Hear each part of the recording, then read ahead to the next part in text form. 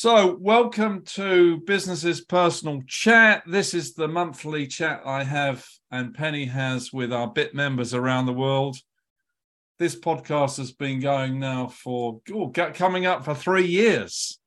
And we've been interviewing all of our 100 BIP members. Today, we're with Brian Schuster, who's in, whereabouts are you in today? Carolina? Did you say North Carolina? I'm in Myrtle Beach, South Carolina for the 4th of July holiday. Myrtle Beach.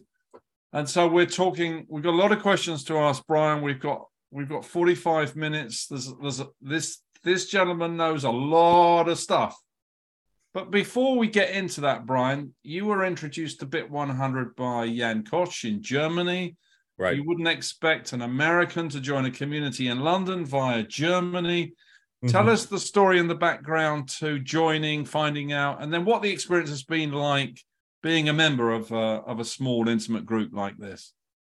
Well, so I've always been very interested in business. I basically started working for my family business when I was 16, and my family started a business when I was like 9. So I've always felt and talked and communicated like that.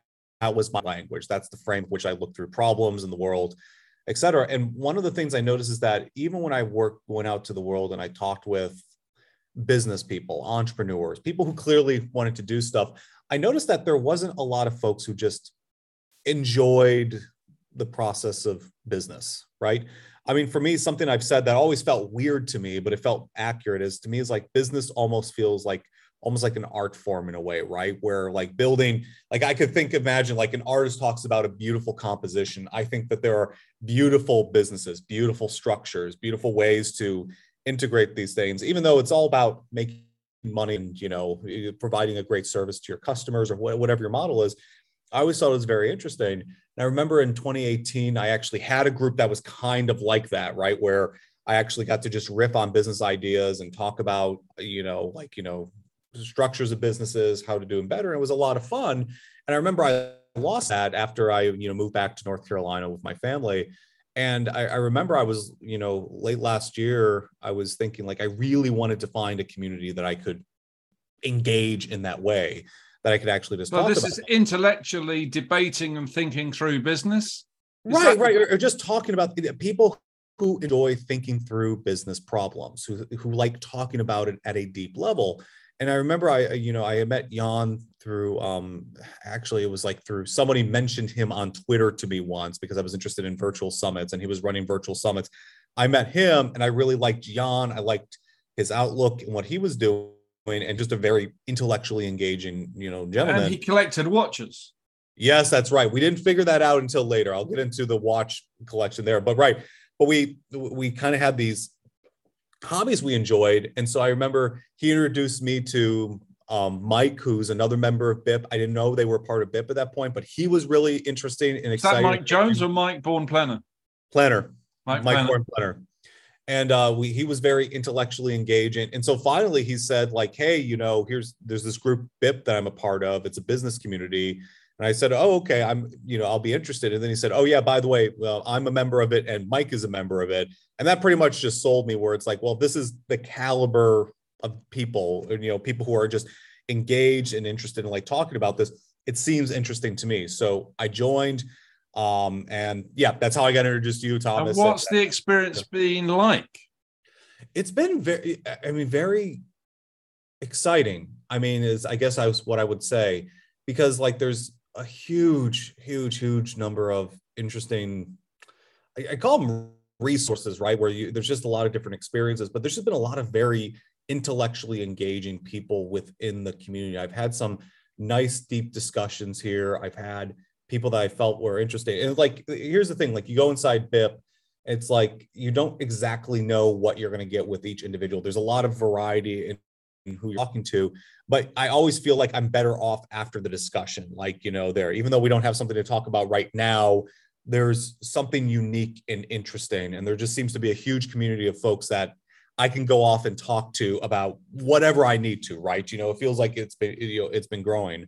And are you getting that intellectual stimulus, that intellectual debate, that problem solving experience? Oh yeah. Oh yes. Like Jan and I, we still like, talk back and forth as BIP members and, as friends. I go and talk with Mike, once every couple of months or so and think about like this other interesting business idea or concept. And like, Mike sent me, a deck and asked me, hey, can you review this, get some ideas? And it's just thinking through like, okay, if I'm a customer and I'm looking, how do I improve this? How do I make this better? I've taken people from my own personal network and thrown them into it and actually introduced them. So I do feel like I've been getting that intellectual stimulation from a business perspective, right? I can talk about watches and a bunch of things, but I don't have a lot of places I can really talk about business, but here I can, Interesting. So let's talk about you and your career, Brian, because you have a lot of expertise in a lot of areas.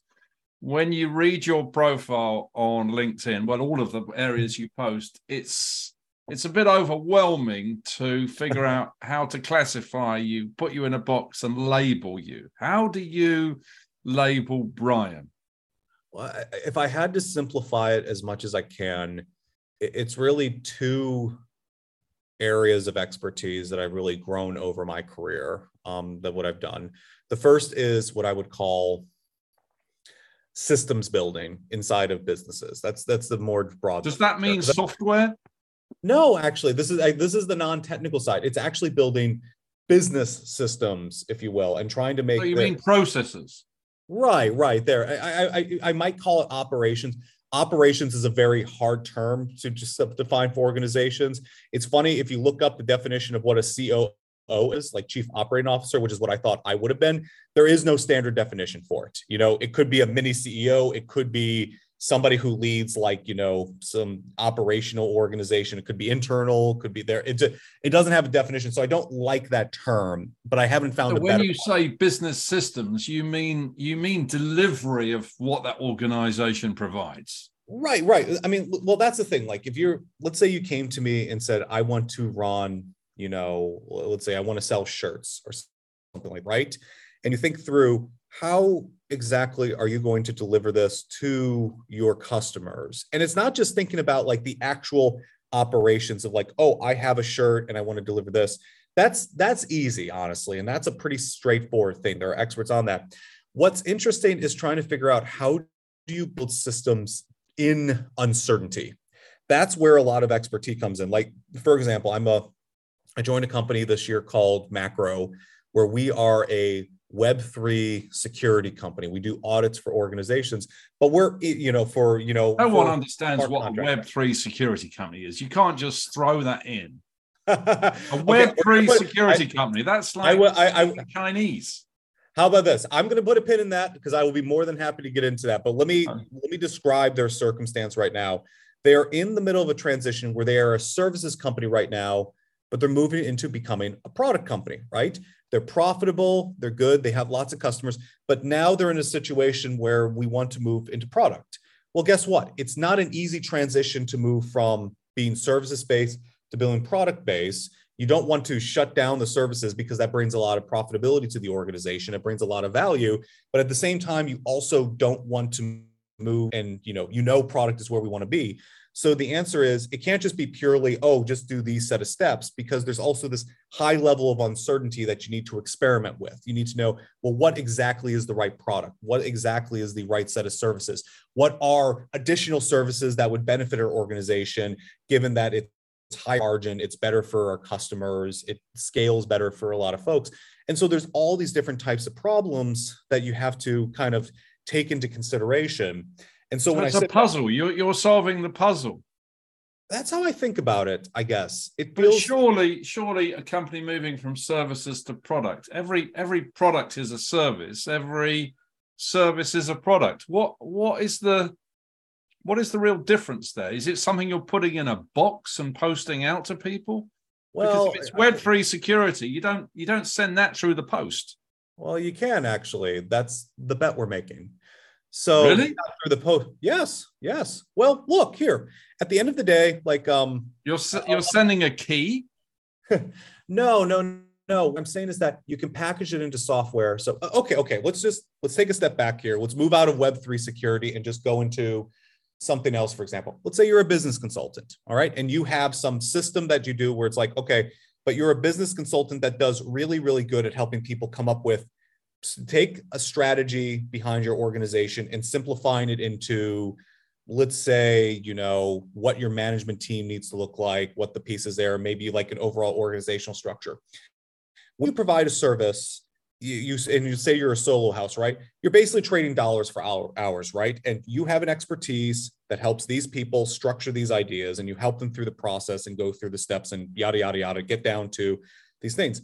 Well, over time, you'll start to realize that there's certain knowledge you have in the way that this works. Maybe it's a deep insight into the psychology of your customers.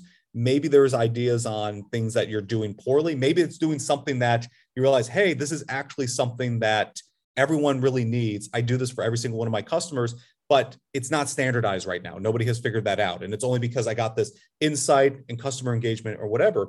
Well, you can pretty much take that and processize it, right? And that's a term that Processize, yeah. A gentleman I'm acquaintance with, Sahil Lavignia, who runs Gumroad and a few others. He wrote a book called The Minimalist Entrepreneur. He came up with that term. It's a bit of a mouthful. What is it? The minimalist. The minimalist entrepreneur. Minimalist entrepreneur. His idea was that basically there's a step between I'm going to do this work for you, Thomas, and here's a product, I'm going to give you everything, which is to say, being able to get into a consistent set of steps to be able to say, okay, when I go to a customer and I do this specialized thing, I do this step, this step, this step, this step, this step, and now it becomes a process. You sit it over in corner and you do this. And it's still human work because maybe you don't understand all the details there. And maybe it can't be automated. Maybe there is really truly a creative element, but you put it off to the side. You do is this where the MVP has come from, the minimal viable product, which I hear all the geeks and all the VCs talking about? Is that connected to that book? No. It's not. It actually came out. It came out recently. MVP is an older term. It's more like a building block to a product. It's a better building block to how to create a product, for your organization, right? Because everyone in software wants to jump to, I'm going to build this great product. I'm going to go put it out into the market and it's going to automate these. But for most products, you don't really know what the customers need at that point. Like when I talk about, so this is about process design. Yeah, or designing a process that's able to start taking ideas out of your head, put it on paper, and getting other people to be able to do it well to the quality that you need to, and being able to sit it out. But then once you get that process in front of you, you can start to say, well, can we start to automate this even further, right? Because the better thing than being able to take it out of my head and teaching Thomas to do it is to take it out of my head and getting a computer to do it, right? But it's not as simple as just saying, get the process down. Because again, computers are better at some things than humans, and they're worse than humans at some things, right? There's these steps. But you have to go through and you have to figure out how to iterate through that process. You got to go through and say, here's one iteration of it. Let's see how that works, right? And the entire time, and the reason this is challenging is because you still have a business to run, right? You still got to make money out of this thing. Like if I could just sit in a lab and just come up with ideas and throw it out into the world, in theory, you could come up with a solution. But the truth is you still got to pay employees. You still got to have customer relationships. You still got to get all these things to make it work. So it's almost like trying to come up with a system that is congruent with the rest of the organization. Right. That's part of the business system designs where. So is a lot of your work interviewing all the people who make up the company to try and find out where their pain points are in processes or in systems, so that you can build this perfect system for these shirts? Or right. I guess, it's funny. I've never really thought of it as like a job. And I guess the thing, I went through a job. You've never thought of it as a job? No. I mean, because I've never gotten paid to do that specifically.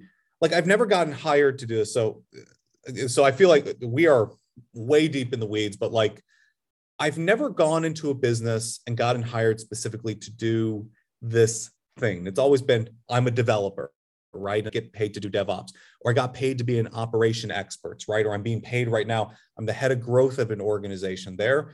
But it's, you sit back, you look at the whole business, and I can't help but start to think, what exactly is going to get these guys to this next level? What's the thing there? And where do I fit into that? Part of the reason why I do this is because I'm trying to figure out where I fit into the greater whole of this organization, right? I'm trying to figure out, like, if I'm a growth lead, for example, and I had to bring in folks into this organization, it's not an individual part. It's not like I can go off and do marketing things without being congruent with the rest of the organization.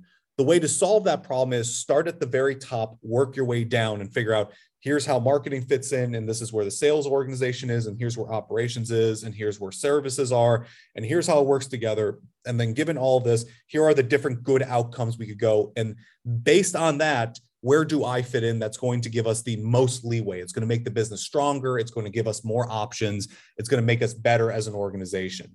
And do you do that? I mean. Are you doing that through observing people at work and observing the software doing its job?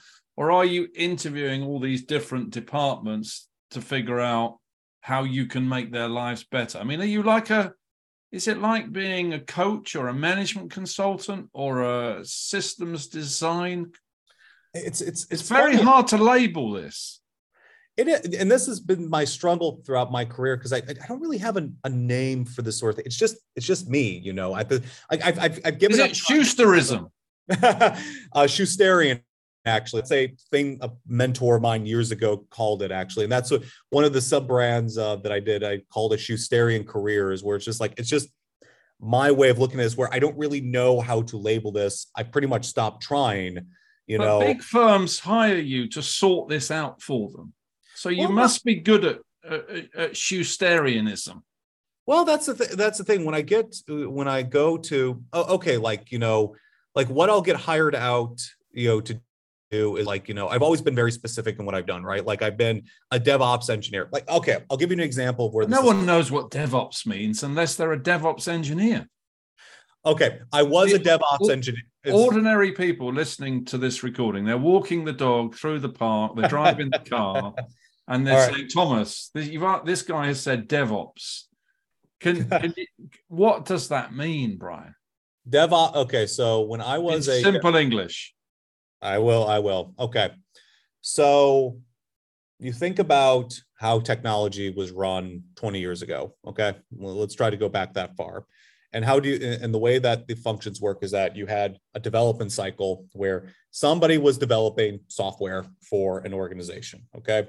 And you basically came up with a design and process and everything. You said, okay, here are all the things the software needs to do. Here's all the features and functionality. And here is the software. But software can't exist on its own. It needs hardware to be able to go and run everything, right? It needs to exist on a server, needs to have a database, needs to have all the connections set up, whatever. And the people who had the software skills were not the people who had the hardware skills. So back in the day, you would have, right. You had. So DevOps is the bridge. DevOps is, it became actually, that's the fun thing. It used to be that when software got packaged up, it got through over a fence to the operations team, and they would set it up on the servers. They get it run out there. Now, it would be informed by the software team, right? They would say, oh, we need servers this size and needs this bandwidth.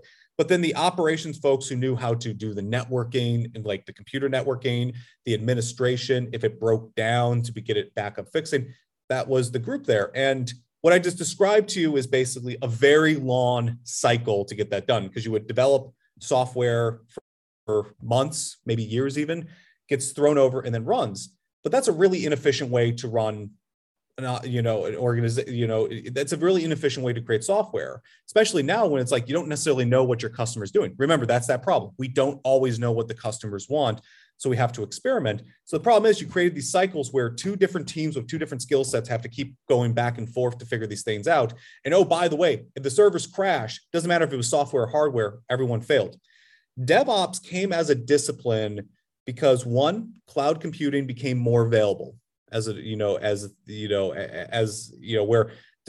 it became easier to spin up servers. It became easier to get them networked. It got them easier to get created. So because cloud made it easier to access the hardware piece became trivial. It became easy. You still needed somebody who knew both the software and the hardware. That's a developer operations person became DevOps. Right. And so what ended up happening is you could take these two disciplines and get them closer together, right? Because there are still cloud experts and there's still software experts and there's people who know the middle. But now, instead of having thrown it over a fence, you could develop a feature, deploy it, see it out there in the world, and now you could actually get it, you could actually see it running quite quickly. And so a DevOps engineer like myself would basically help people create what we called the CI/CD pipelines, right? Continuous integration, continuous deployment, so that it was easier for software engineers to deploy. We could spin up the servers quickly so they could do, one, if they needed some big big servers, we could make that easy. Or we could make it so that they could deploy it on their own, right? That's something else we could do. If they had problems, we could integrate with the team. That's the sort of discipline. That's what came out in the last 20 years. But that was me as a DevOps engineer. But and that's the label that everyone knows you for, a DevOps engineer.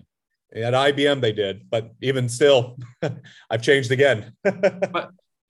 But in your new job for Macro, your new support role with them, you're not just a DevOps guy. You're much more than that.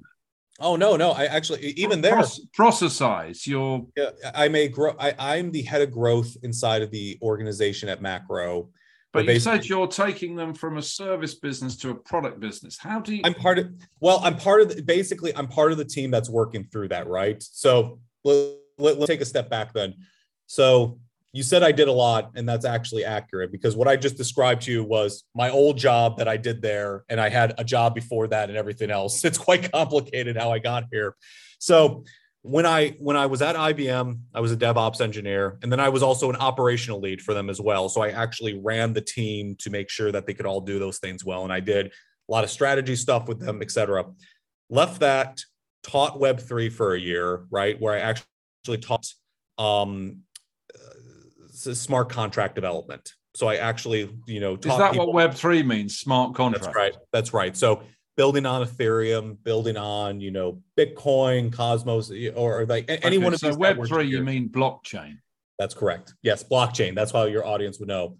So then, and I had all the, so it was just a new skill set I was developing. It was something I was learning to. It was something I was interested in. I've been interested in since 2016. It was kind of a side hobby that I did. I've written about it, developed with it.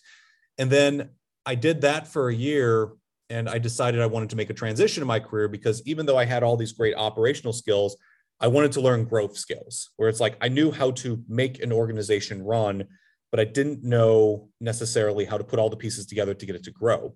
And so you mean grow in terms of sales and marketing, or some other kind of growth? Marketing. So you're talking about growing revenue. That's right. That was a new skill set I wanted to develop. I had some of the pieces, but I'd never put it together for a business. But basically, in simple terms, isn't this just an engineer becoming a salesman? Yeah, you could say that. That's one of the things. Or is that too simple? I should say salesperson, so I don't offend anyone. No. I guess when I sat back and I looked at what I wanted out of my career, like when I sit back and I look at the business, it's like, look, I want to make great business systems. I want to make the whole engine run. And I only knew it from operations, right? I only knew it from the inside of the machine. I accepted this role because I wanted to learn, well, okay, I knew one piece of the machine. I knew how to build, but I also want to learn how to grow. I want to learn how to sell. I want to learn how to do that, because to me, it felt like I was taking this knowledge from growth and figuring out how to make a better system. I could be, maybe self-reliant isn't the right term, but I can understand how the whole system works. And it gave me a better understanding of how this whole thing works. So I got hired to grow Macro and grow it as a organization. But now I kind of consider my job. But really, you're in a sales and marketing role right now. Yeah. And you have to backfill that into these systems. Basically, right. Or are you using systems? Are you using systems to grow sales and marketing, or are you using sales and marketing to grow systems? Well, how do I think? So in this role, how do I think about it? I see it started off as how do we grow the organization? And I thought about that. But it ended up being a lot more complicated as I got in there. Because again, I never get into these roles and think I want to get into these positions where like I'm, how do I say? I never want to get in there and decide, oh, I need to do these other things. It always just kind of comes secondary, where it realizes there's a much bigger issue here, and that if we're going to grow to this next level, we need to be talking about this as well. So like when I first grew, I thought it was just a services organization, right? In which case the job would have been very straightforward, but it's not, because there's a services component, there's a product component here. So it's like I started off with growth, where it's like, I'm going to learn growth, I'm going to do well, and I'm going to figure out what does it take to do that. And I always have a system way of thinking about that. It's never, there. It's just, here are the things we're going to be doing. Here's the experiments we're going to be running. But counter to that is always this, while we're doing this part of the role, there's this other part that says, well, the organization's got to grow, and it's got to grow in this particular way. So it's like, I can't just shut my brain off to the side, because at some point this is going to be very relevant to our organization. As a matter of fact, it's a product, so it's going to be the biggest part of our organization. So the question is not just how you're going to build the services part of the organization, but how are you going to build it in such a way that it is congruent with what we want to have and allows for experimentation on the side, whatever. And when I keep doing this, it's talking about what the product is, and it's the product side of the organization. So that kind of backs into, well, what does the whole system need to look like? What do all these pieces need to do to get into this? And like, again, like I said, never really gone in and got hired specifically to do this, but it just happens. It has to happen, because if you don't think through these problems, you're not going to get the result you're looking for. And that's, but am I trivializing it if I say, is all Brian's doing is automating sales and marketing into the back office? Am I trivializing the skill? Well, I mean, like you can say that about anything, right? Where it's like, all we're doing with this business is just, making it easy to package up meats and cheeses and send it out to folks or whatever. No, it's more that, here's a good way of thinking about it. I like what you're saying, by the way. I'm just trying to understand it for the listener. Oh, yeah. No, I'm doing, no, thank you for asking this, because this is giving me time to kind of put in there. Look, let me put it this way. Every single thing you have in your organization that is in somebody's head, like when you sit down in a business and you look at someone and said, oh, we use Brent, and Brent is really, really good at sales. And boy, Brent is a great salesperson, and he's the one who handles all these things. And every time that's stuck in somebody's head or stuck in an organization where you can't describe it, that's a risk to the organization. Okay. Right. I see. So this is about de-risking and getting stuff out of people's heads and into the software, into the system, into the process. Exactly. That's a major part of it. Because here's the thing. At some point we know, like, look, the bus is running forward. We have a business. We are serving a set of customers. It's profitable. It's great, right? You know what you do. We know we want to go off into all these different directions, but we also know, hey, if one of these wheels falls off the bus, if we lose a key individual, if we lose something, if we have something go wrong, we still want the bus to go forward.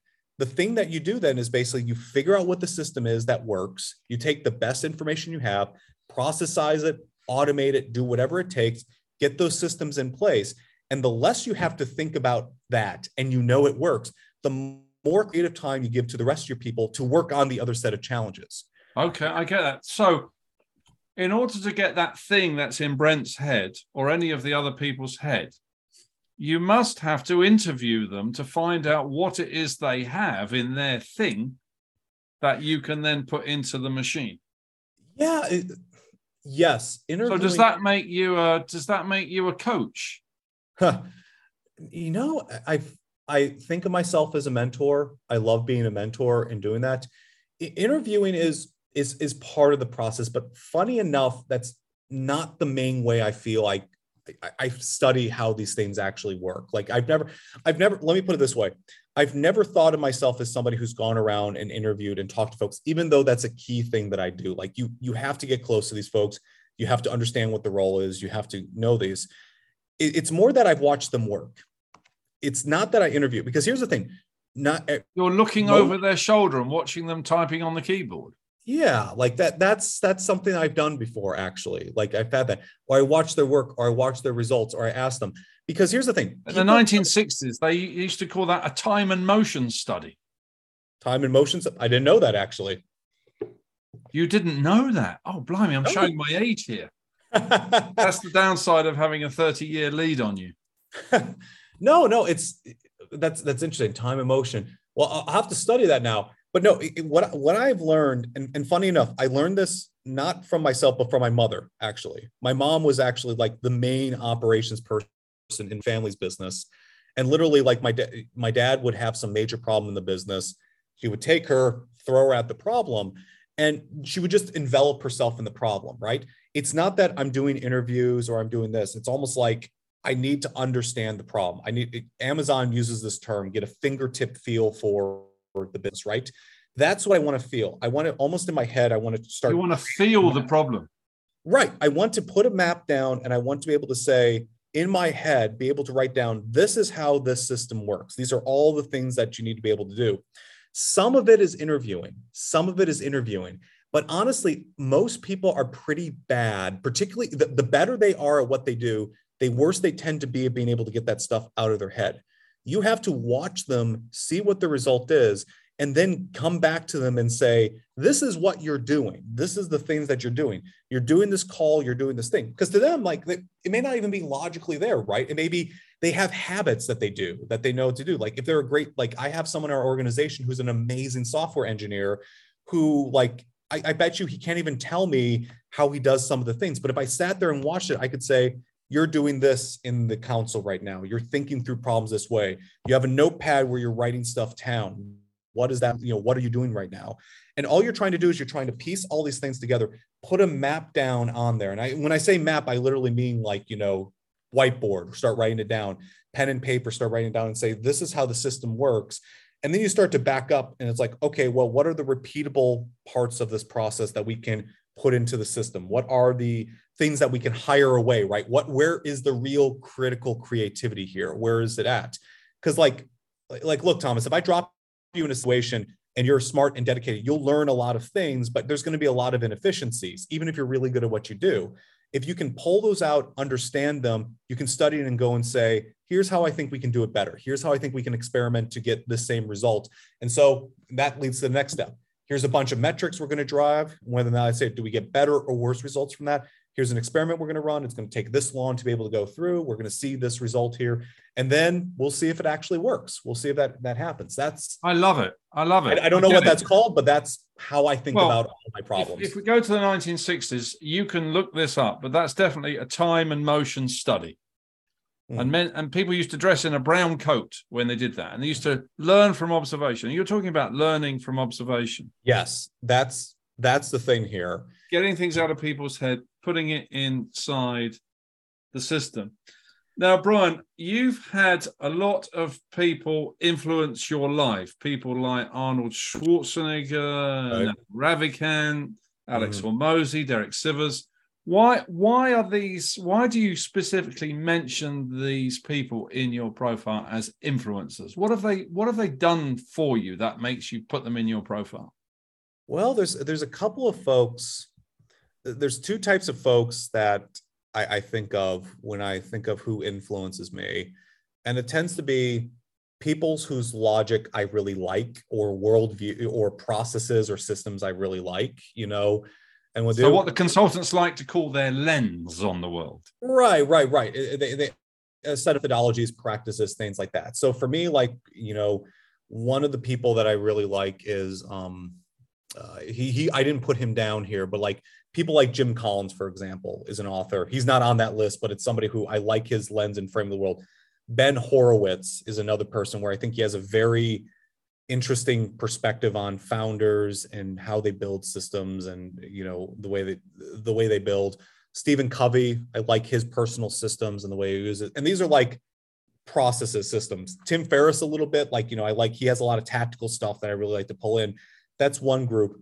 Then the other group are like people's whose worlds I want to be a part of, right. And what to do. So like, Derek Sivers is a person there where it's like, he has a worldview. I could never live like him. He's basically, he started a business. He ran it for 8 years. And basically, I'm not going to say he's been a hermit, but like, he just goes off, does interesting stuff. He writes about it, he does philosophy, where it's like, I like his world. I would not mind vacationing in his world, right? That's one person that's there.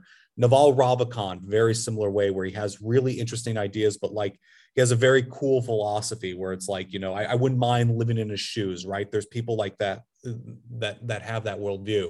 You don't want to live their lives. You just want to learn from the way they've lived theirs. Right. That's a good way. That's a good way of putting it. Like, I'll give the contrast here. Ben Horowitz is very smart. I like his worldview, but it's very bleak. Like I get very depressed when I read his book, The Hard Thing About Hard Things, for too long, because it's like, I know it's right. I know logically he has a good way of doing it, but it's not like I wouldn't want to live my life like he recommends, because it's a very wartime mentality, right? It's like, like if you read a soldier's journal, right? Even if it's a great warrior, it's not necessarily you want to be living like a warrior at the end of the day, because it's sometimes very dark, versus like somebody like Derek Sivers, even though he doesn't write about like what his lifestyle is like, it's a better lifestyle, right? It's one that I look at and like, I wouldn't mind living like this. I wouldn't mind sitting in these shoes for a bit, right? That's another type personality that, I look at. Does that make sense? It does, but when you've got somebody like Ben Horowitz giving the bleak view, his business partner, Mark Andreessen, who created the Mosaic browser back in '93 that we used to download and play with, right, trying to figure out where we were going, he's much more optimistic and says, and he was on the interview the other day with, what's his name? Lex Fridman. Right. Talking about how AI is going to save the world. Very positive, optimistic, but completely the opposite of Ben and their business partners. Mm-hmm. And one argument is AI, Terminator 2, Cyberdyne systems, we're all going to get wiped out. Mark was the complete opposite, and he's the business partner of Ben Horowitz. Right. But you mentioned Ben, you don't mention Mark. Yeah, I've never, because I've read some stuff from Mark, and again, I don't know why certain authors hit me the way they do. I think The Hard Thing About Hard Things, his book, really compelled me. That made sense. It's process thinkers or process thinkers. Right. Have you watched Arnold Schwarzenegger on his Netflix documentary interview? Which one? Because Schwarzenegger is one of the exceptions to my rule, where one or the other. He's done a very interesting. It's very recent. It's only just dropped on Netflix. I have not watched that one. No, not yet. He talks about getting into the minds of his, the people he needed to get inside in order to be a bodybuilder, get out of Austria, get to America, get into the movies, and how he works through the process of achieving all these things step by step. It's very fascinating to watch, because Arnold is one of those people who's achieved everything he set out to. Right. And if they did allow Austrians to be president, he'd probably be president too. He would have been. He probably would have been at some point. No. Yeah. So I mentioned. Why is Arnold inspiring you? Well, because he fits into both categories for me in a way that I wouldn't expect. Because like there's good thinkers and there's people whose worlds I want to envelop because they have some quality I want. And Schwarzenegger is both to me, right? He has a very clear and very easy to follow, not easy to follow, but like a very clear way of how he accomplished the things he did. He's very systematic in the way he approached it. He is systematic. Right. But the other thing too is that like when you read his book and you read what he does, he's very ambitious, he's very driven, but you don't get a sense that he's very like unhappy, and what to do.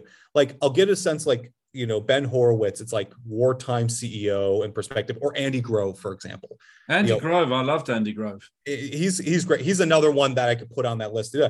But the thing is that I look at it in the way he talks about business and the way he does it, it just seems like fun. I mean, that's what I mean by you want to go into the world. It seems like when Schwarzenegger, and that's the thing, when I say I like Schwarzenegger, it's not because of his movies, it's not because of that, it's because of him as a business person and an investor, where it's just like, it just seems like he's going after these businesses and they just seem like fun. There's like a levity that's a part of it that you really don't see in modern, like, business books today, in the way. So you're talking about systematic thinking. Yeah. The appeal is the process of thinking through their goals and achieving them. That's appealing. That's creating this influence on you. Yeah, I mean, for Schwarzenegger specifically, his system was very influential, but like he's not on the list necessarily just because of that, because like, it wasn't like he wrote a self-help book on how to do it. So like the system thinking is very useful, like, on all those steps. But like at the same time, I feel like there's like a deep, dark seriousness that's in most business books. Like seriously, next time you go out and you start reading about this, try to read a book that you can find that really talks about somebody being big and successful and doing something where they actually feel like there's a joy about what they're doing, where they actually seem to really love what they do. And the truth is that the business culture today is very dark, is not exactly the right term, but it's not too far away, right? Where it's like, we're it's very serious, we're saving the world, we have to do this. And like, there's all this stuff. And like being a CEO of a company, it's very, very impactful. There is that stress on you. And it's not like you can really wash that away entirely. But You're right. You're very right what you're saying. Right. And that's very dark. It's like a darkness, isn't it? Right. Versus like some people like Derek Sivers is very light. If you read his book, like, what is what Anything You Want is his book. Very short, great book, great read. Schwarzenegger, there's like a lightness about it where it's like he talked about business, and it's like I remember this one section where he's talking about running his Schwarzenegger Inc. and he had his group of people around him talking about, it's like, okay, people want a belt, okay, let's go make a belt. Where are we going to get the materials to do this? Okay, we're doing this. How are we going to brand this? Right? This. And like today, where you talk about business, it's like life and death scenarios, right, to these things. Versus here, there's a lightness. And even though I haven't necessarily done a good job bringing that lightness always into my life, it's the reason I read those people. And it's the reason why I've read Schwarzenegger's biography like 5 times at this point. I usually read books once or twice, but that one's literally like the influence in my life where it's like, I really want this philosophy in my life. Same reason I read Derek Sivers over. And how would you describe Schwarzenegger's philosophy? Systematic thinking? Yes, he is. Let's see. I mean, his philosophy is one, very, very clear, strong goals, breaking it down into systems. But here's the thing, it's not just systems, it's also the human element within that system that's really important.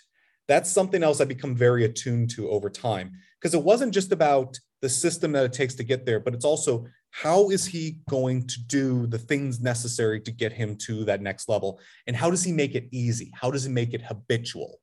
That's a lot of things. If you build a very system, interesting, because Tom Cruise launching his new book, launching his new movie, Dead Reckoning, part 1 this week, talking about, I always do everything consistently. I consistently, habitually repeat the same process day in, day out until I get that movie absolutely nailed. And that repetitive, systematic thinking. Now, Brian, we're coming to the last few minutes. Believe it or not, we're nearly at 45. Oh, my Lord. Yeah. You're a father of 4. Yeah. And you gave up alcohol in 2018. I also gave up alcohol in 2018. What's the connection between being a father of 4 and giving up alcohol in 2018? Is there any connection, or am I fishing in the dark? It's funny. I gave up alcohol after my second kid, right? And doing that. It wasn't my first, but like, I guess for me, what happened with alcohol is that, like, for me, I've always dealt with like depression and things like that. I didn't know that at the time, right? Because I didn't really get my depression diagnosis until within the last 5 years or so. So this was, after giving up alcohol. But I kind of knew it was something where it's like, something, I remember sitting there in my house.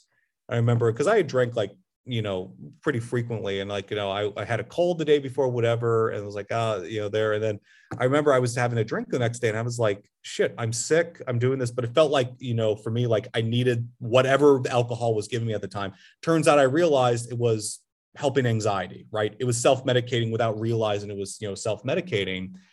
And like, I just at some point decided I was done. Like, I got up and it's like, look, I need to go. I need to stop this. And it wasn't necessarily because I wanted to be a better father or doing that. I just looked at this and said, I don't know what the future holds, right? I don't know what this looks like, but this is one of those influences that it's so bad on so many directions and there's very little good. And so like, I came up with a game plan for how I was going to like stop it. And at the time, it wasn't I'm going to give it up forever, right? And do this. And even today, like, if I'm out at like, like if I go to a conference or something like that or whatever, and like, like when I went to Mykonos, they were doing shots of limoncello. So it's like a little half shot. Okay, cheers. Had a little half shot, done, right? It just doesn't do anything, for me anymore. But when I was looking back you've at it, said goodbye to alcohol forever. Say what? You've said goodbye to alcohol forever, haven't you? Yeah, it's not, it doesn't do anything for me. Like, here's the thing. It went from something where I needed it in my life to, I just don't, like, it just doesn't do anything. It didn't have any impact to me. It doesn't do that, And it's funny. It's like, I'm at a point where it's like my wife drinks, has a bourbon every night. She loves, to have a glass. It's her to relax. For me, it doesn't do a lot to do that. So anyway, just going back, I had to come up with a process to actually do that. And I literally had like a detox, right? Where it's like, I literally did a replacement where instead of having a drink at night, I had like a carbonated water basically. And I did like video games at night to keep my brain engaged, right? Because there was a lot of activity going on that time. And it wasn't a give it up forever. It was just, let's just try for a couple of weeks. And then 2 weeks turned into a month, and turned into a quarter, then turned into a year. And then eventually it just, wasn't. Well done, you. Brian, we're at the end of time. Oh, right. let's give our listeners, give our readers a sort of summary for the future. What to watch out for, what to consider, what to plan in, what not to fear, what to be concerned about. Give them a sort of a Schusterian futurism. I guess for me, if you're going to be going out and doing stuff, I like thinking very deeply about things. That's something I enjoy doing. So think deeply. No, the opposite. Don't think deeply. No, because like you can think deeply and get done and go into these things, and it's enjoyable to do that. But the reason I have this viewpoint and what I do is because I've actually done the work. One of the things for people like me that get trapped in is they get stuck in the thought trap, right? And what they do, where they overthink and overcomplicate and do these things. And the system is there. At the end of the day, all these things need to be battle tested. All these things need to get out there. It's why I talk about experimentation I talk about experimentation. I talk about getting out there in the world. It's only useful if it actually is used by people, in what you do. So you're not saying overthinking, you're saying underthinking. I'm saying I'm saying I like having a bias for action in the direction, and that you should have these mappings on what you do. But I would say that ultimately at the end of the day, and I don't mean to be contrarian to what I've said before, because I love thinking deeply, but the deep thinking only works if it's actually supported by action. Okay. And are you optimistic about the future, or are you pessimistic about the future? I have no choice but to be optimistic about the future. It's a active, willing, it's almost like religious for me, where it's like, I have to be optimistic. I will be optimistic. It's a choice to say that I am that way. Most people treat it as a choice. You said you didn't have a choice. You didn't have a choice. You could only be optimistic. I don't have a choice. I have to be optimistic. That's my duty to the rest of the world, to be optimistic. And I think it's everyone's duty to do that. So I am very optimistic. And yeah, that's how I feel. So to everyone out there listening, in your car, on the plane, at the airport, walking the dog, in the gym, wherever you're listening, this was 45 minutes with Brian Schuster, who I really like and really admire and struggle to understand, but I like the bits that I do understand. And if you want to sort out your systems, your business processes, your systematic thinking, Brian is the man to talk to. Brian, tell everyone how they can get in touch with you easiest. The easiest way is I'm almost always on LinkedIn, basically, so you can get in touch with me there. I also have my Twitter that I'm growing due to my, Web3 influence, right? Smart contracts, right? Because that's where everyone is there. And honestly, but if you want to connect with me, LinkedIn is the easiest way to do that. So for everyone listening, it's Brian, Brian, and Schuster, Schuster. And for those of you who know the publisher in New York, Simon and Schuster. No relation. We're a different family. But the same, obviously the same. Presumably that's a German name from many years ago, I'd imagine. Is that a German name? It is. Germanic name? It from that region because yes, yeah, it's best we know it's from that region. Thoroughly recommend you have a chat with Brian. You can message me on WhatsApp. That's public all over the web. You can email me. I can connect you to Brian, or as he says, via his Twitter or via his LinkedIn. Can you remind people of your handle on Twitter, Brian? Is it? Oh, it's really easy. --Schuster. --Schuster. Well, Schuster. Schuster basically is, but yeah, it's just search Schuster, and I got the handle because I joined in like 2008, so I got Schuster. Brian Schuster, this has been your life on BIP Chat. Thank you for joining us this afternoon. Thank you much.